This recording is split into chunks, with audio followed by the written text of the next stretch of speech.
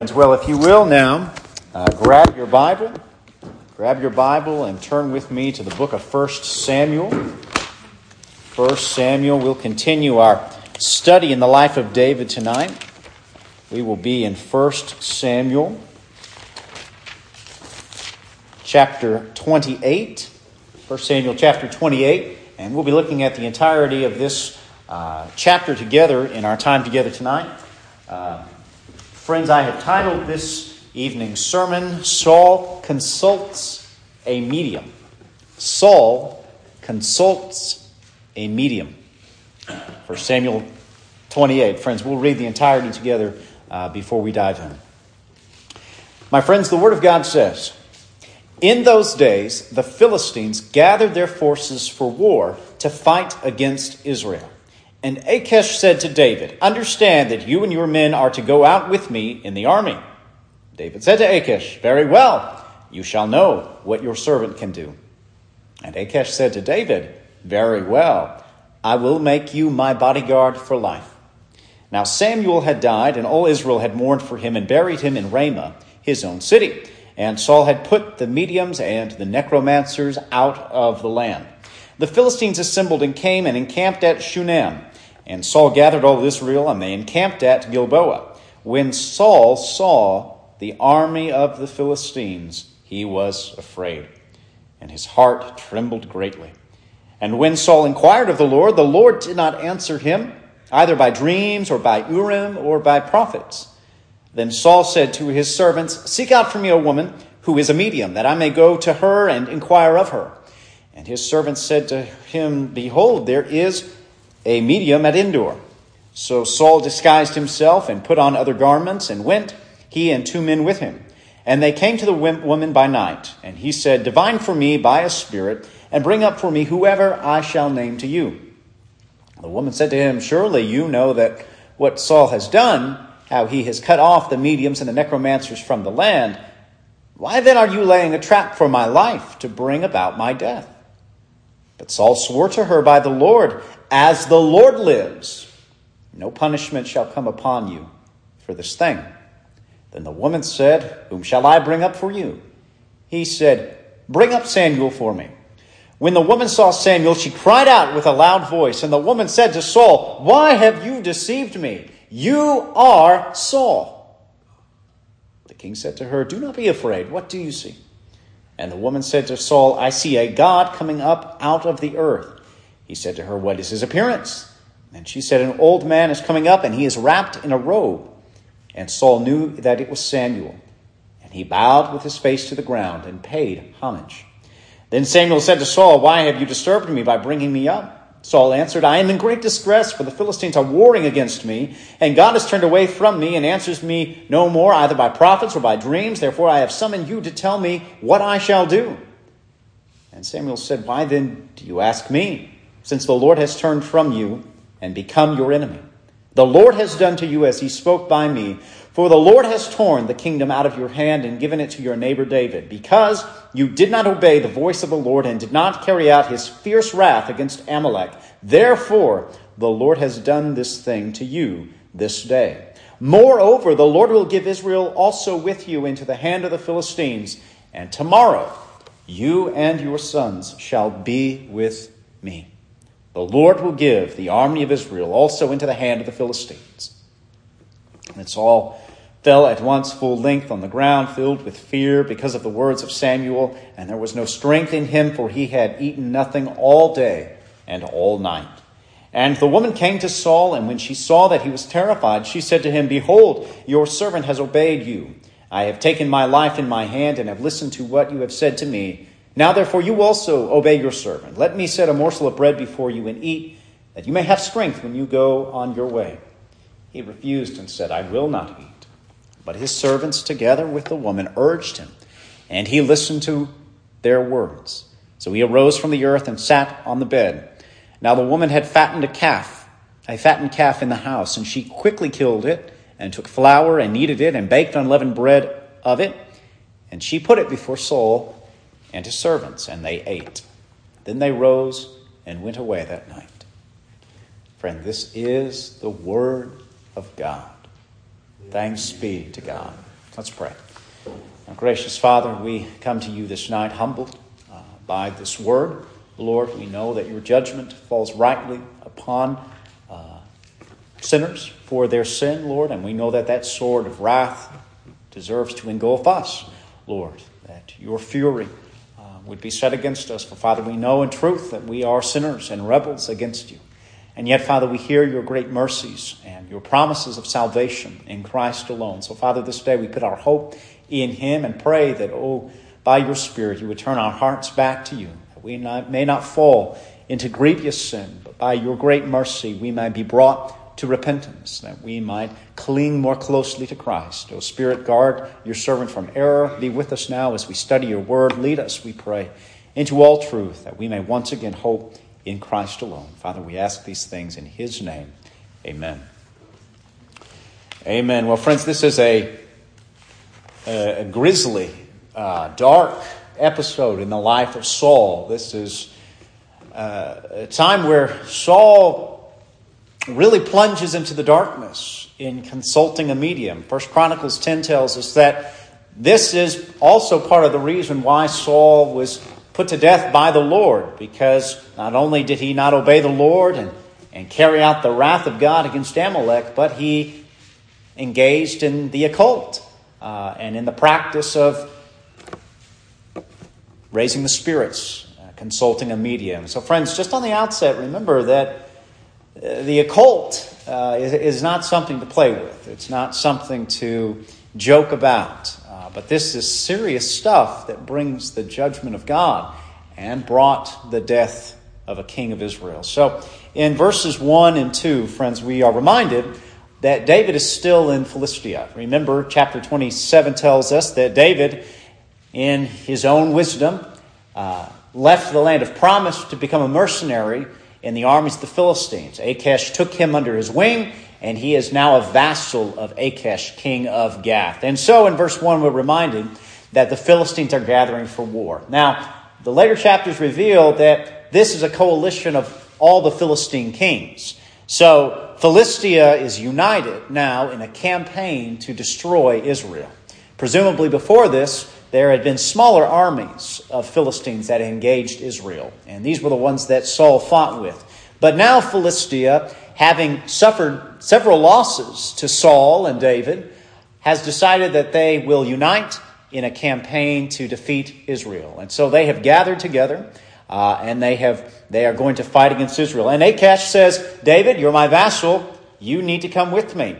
He's enlisting his vassal. David was a fool in going to Philistia. This was a terrible idea. He did not trust the Lord to save him in the land of Israel. And now, friends, it looks as though David is going to have to fight his own people and kill them in battle in service to this pagan king. Friends, we're reminded that sometimes our decisions have consequences that are quite brutal and often not what we expect. But David is a man of his word, and he agrees that he will fight for Achish as he's promised.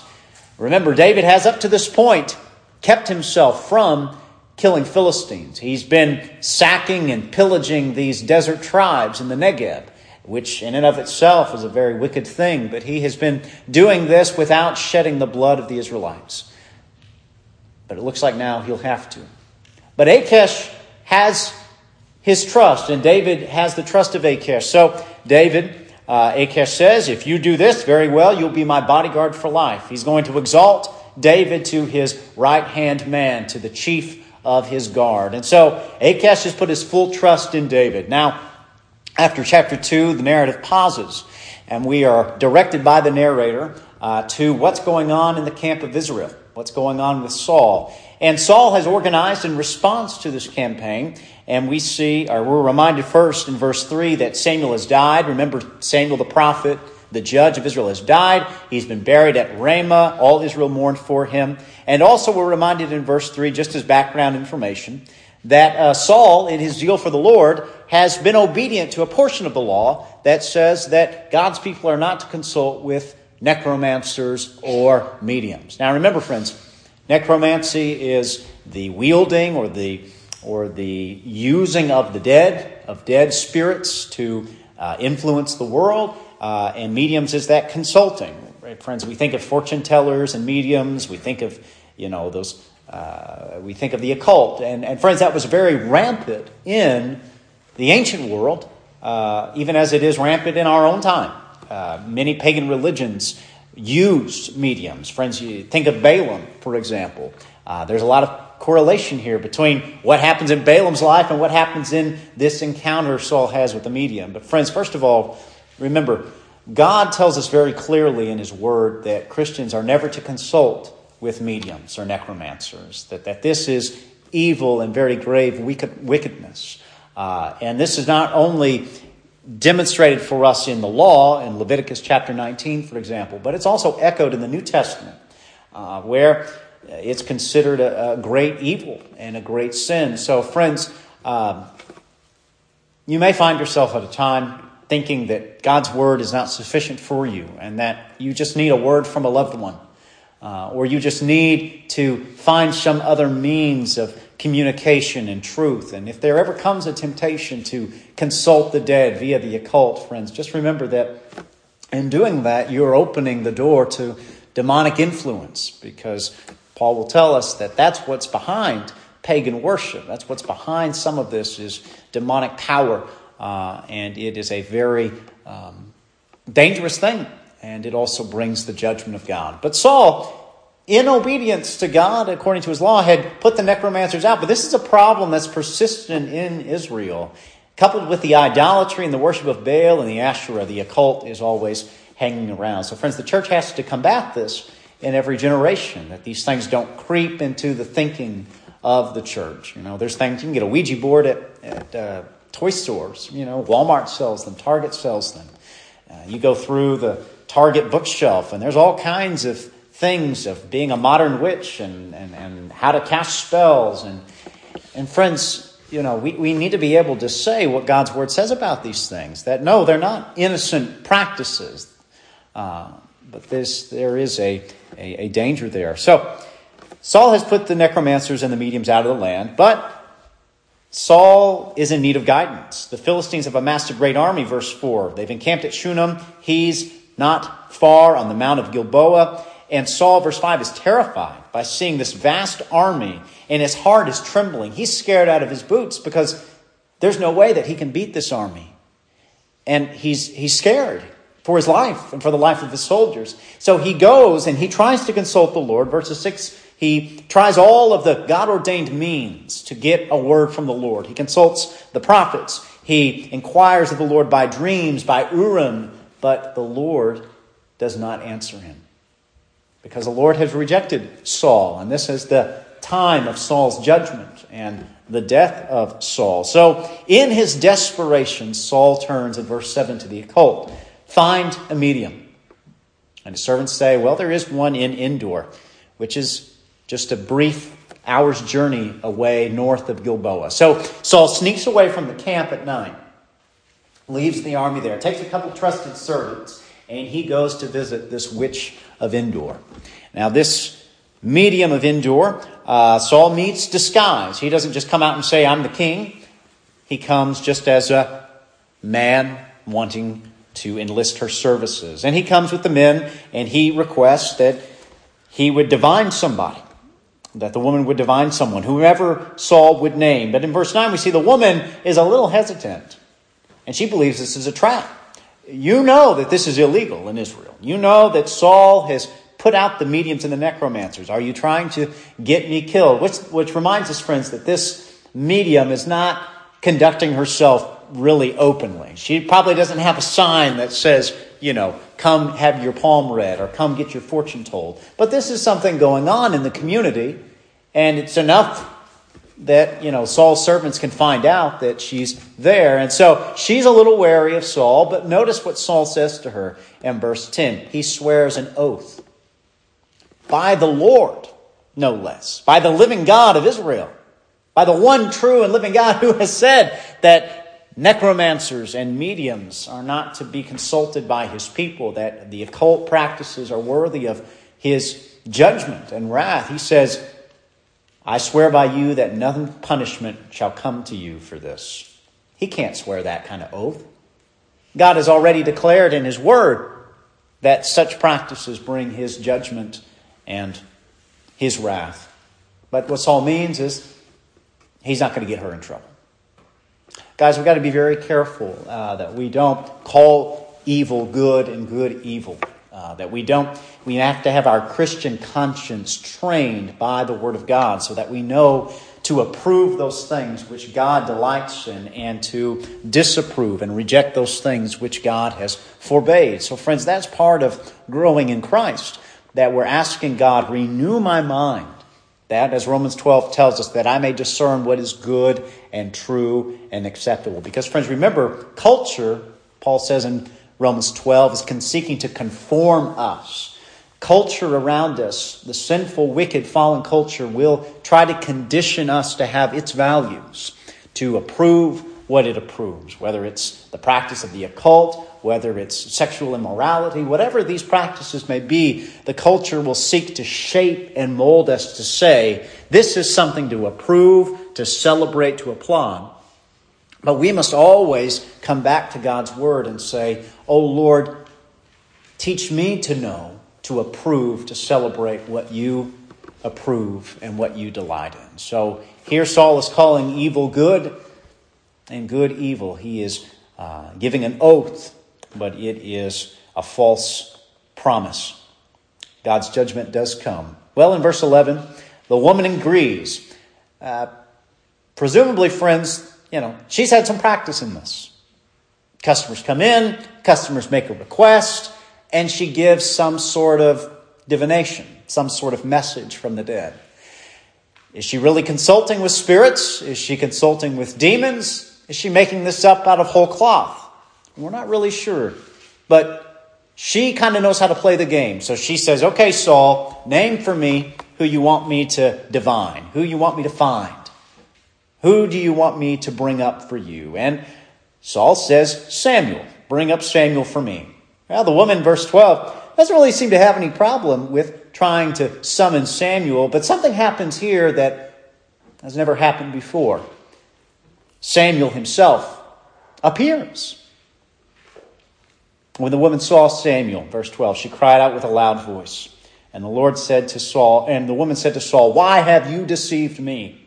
You are Saul. Well, friends, something very similar happened in the life of Balaam. Remember, Balaam was trying by divination to bring a curse upon Israel for Balak, king of Moab. But each time God would come and put his word in Balaam's mouth, and he would turn that curse into a blessing.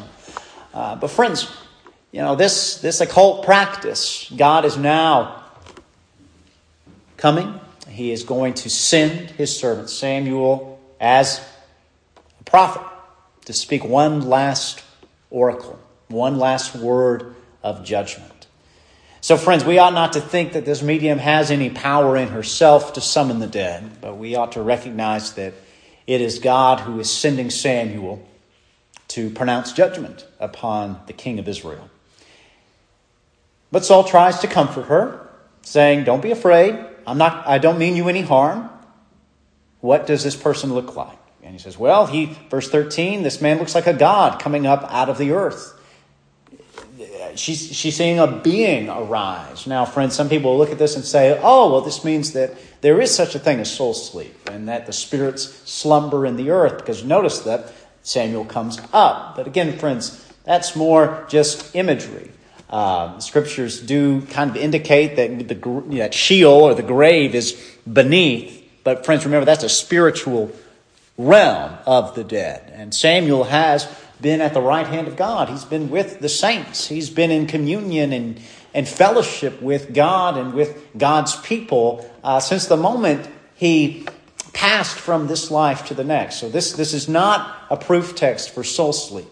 But the medium is saying, I am now seeing an old man clothed in a robe coming up out of the earth. And Saul knew it was Samuel. So he bowed his face to the ground and paid homage. So friends, no soul sleep. Remember, when Christians die, they immediately go into the presence of God. Remember, very quickly, we don't have a lot of time, but a human being is a psychosomatic union, which means that you are a embodied soul or an ensouled body. You are a body soul. And when the body dies, there's a separation, right? And the soul is immediately judged by God. We are immediately face to face with God. And if we are in Christ, we go immediately to heaven.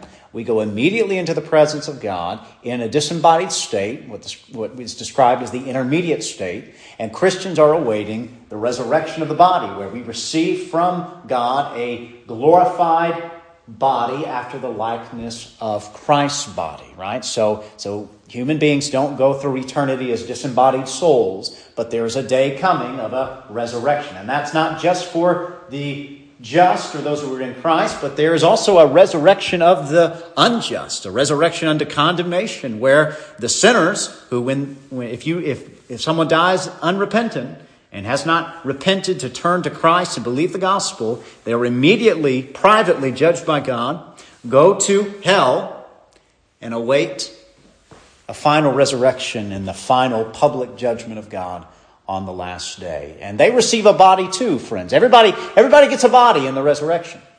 But the body of the condemned is a body after the likeness of their own corruption, a body fit to endure the eternal flame. And so, friends, this is a temporary separation of the body and soul. That God has created human beings as embodied souls or ensouled bodies. And so what we're seeing here is a continuation of conscience, right? Samuel really does come, and Samuel does appear by the power of God, and he gives this oracle of judgment against Saul. And so Samuel begins to say, why have you disturbed me by bringing me up? I was at rest. I was at peace. Friends, that's how the Bible describes the believer when he dies. He's at rest. He's at rest with the Lord. He is enjoying the Lord and in his presence. And Saul says, I brought you up because I'm with the Philistines, but I'm at war with the Philistines, but God has turned away from me and will not answer me. And he says, I've summoned you to tell me what I shall do. And in verse 16, Samuel says, you know what's going on, Saul. You know that God has become your enemy, that the Lord is executing the judgment that he declared upon you. Samuel says, this is what I told you from the beginning. Verse 17, the Lord has done as he's spoken by me. The Lord has torn the kingdom out of your hand and given it to your neighbor David. Many years David was on the run from Saul. Many years Saul persecuted David. Many years Saul hardened his heart against this oracle of God. But now is the day of reckoning. Now there is no escape for Saul. God is speaking through Samuel, and he says, tonight, this is the last night you have on earth, Saul. Tomorrow, you will go out and you will battle the Philistines, and you will die. Verse 19, the Lord will give Israel, the whole army, into the hand of the Philistines, and tomorrow you and your sons shall be with me. The Lord will give the army of Israel also into the hand of the Philistines. Samuel says, you're going to die. Your 3 sons that are with you in the battle will die. Israel will be destroyed. This will be a great defeat for the people of God. Part of the reason God raised up Saul was to bring a measure of deliverance to Israel. 1 Samuel chapter 10 tells us that Saul was raised up by God to bring a measure of salvation, to save Israel from the hand of their enemies. And Saul did that in a measure. But now God has turned Saul over to judgment, over to his wrath.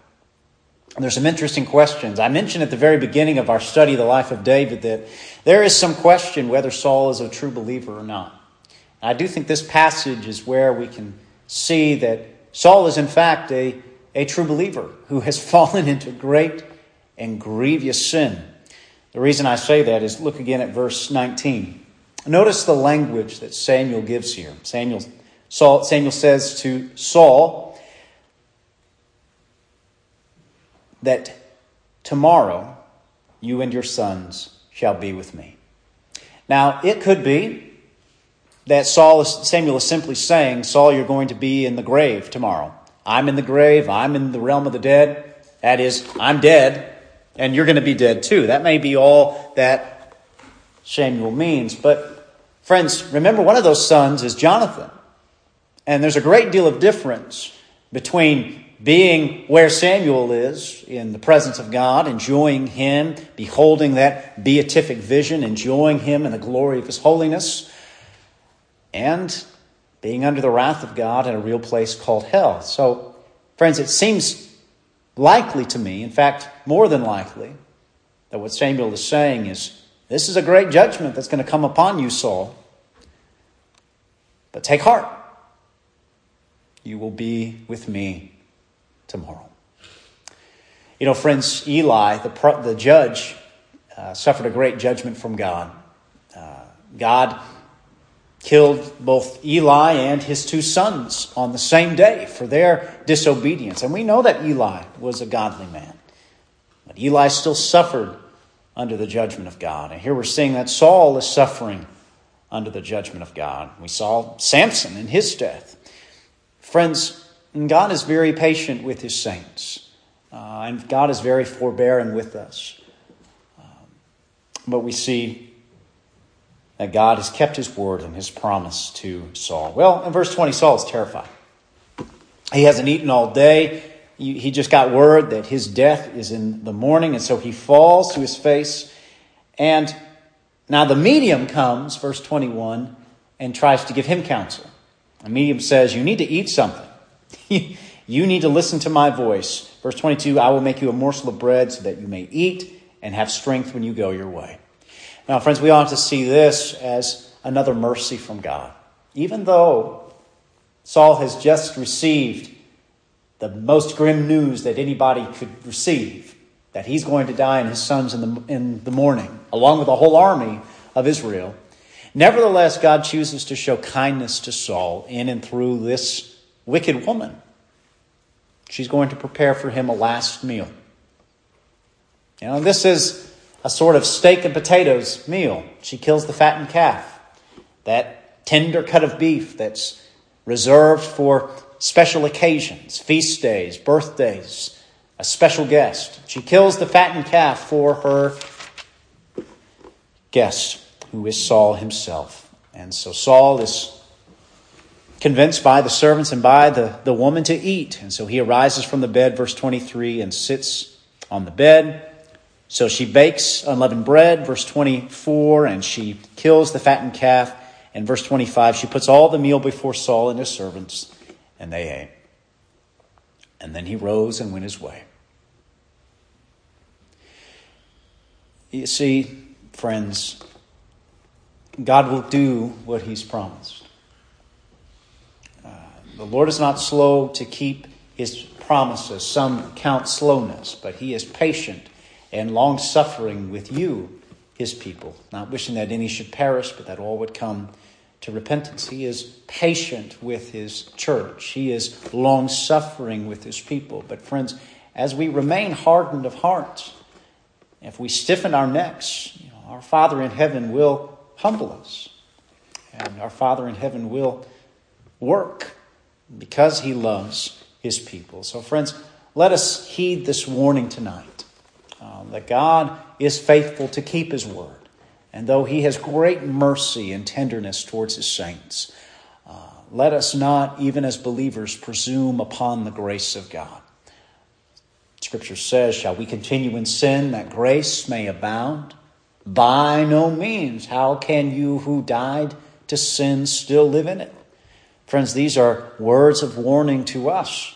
We must not presume upon the mercy of God, but that we must come and confess our sins, as the Puritans used to say, to confess our particular sins particularly before God, to keep short accounts with the Lord, and to continue to see his great mercies to us in Christ.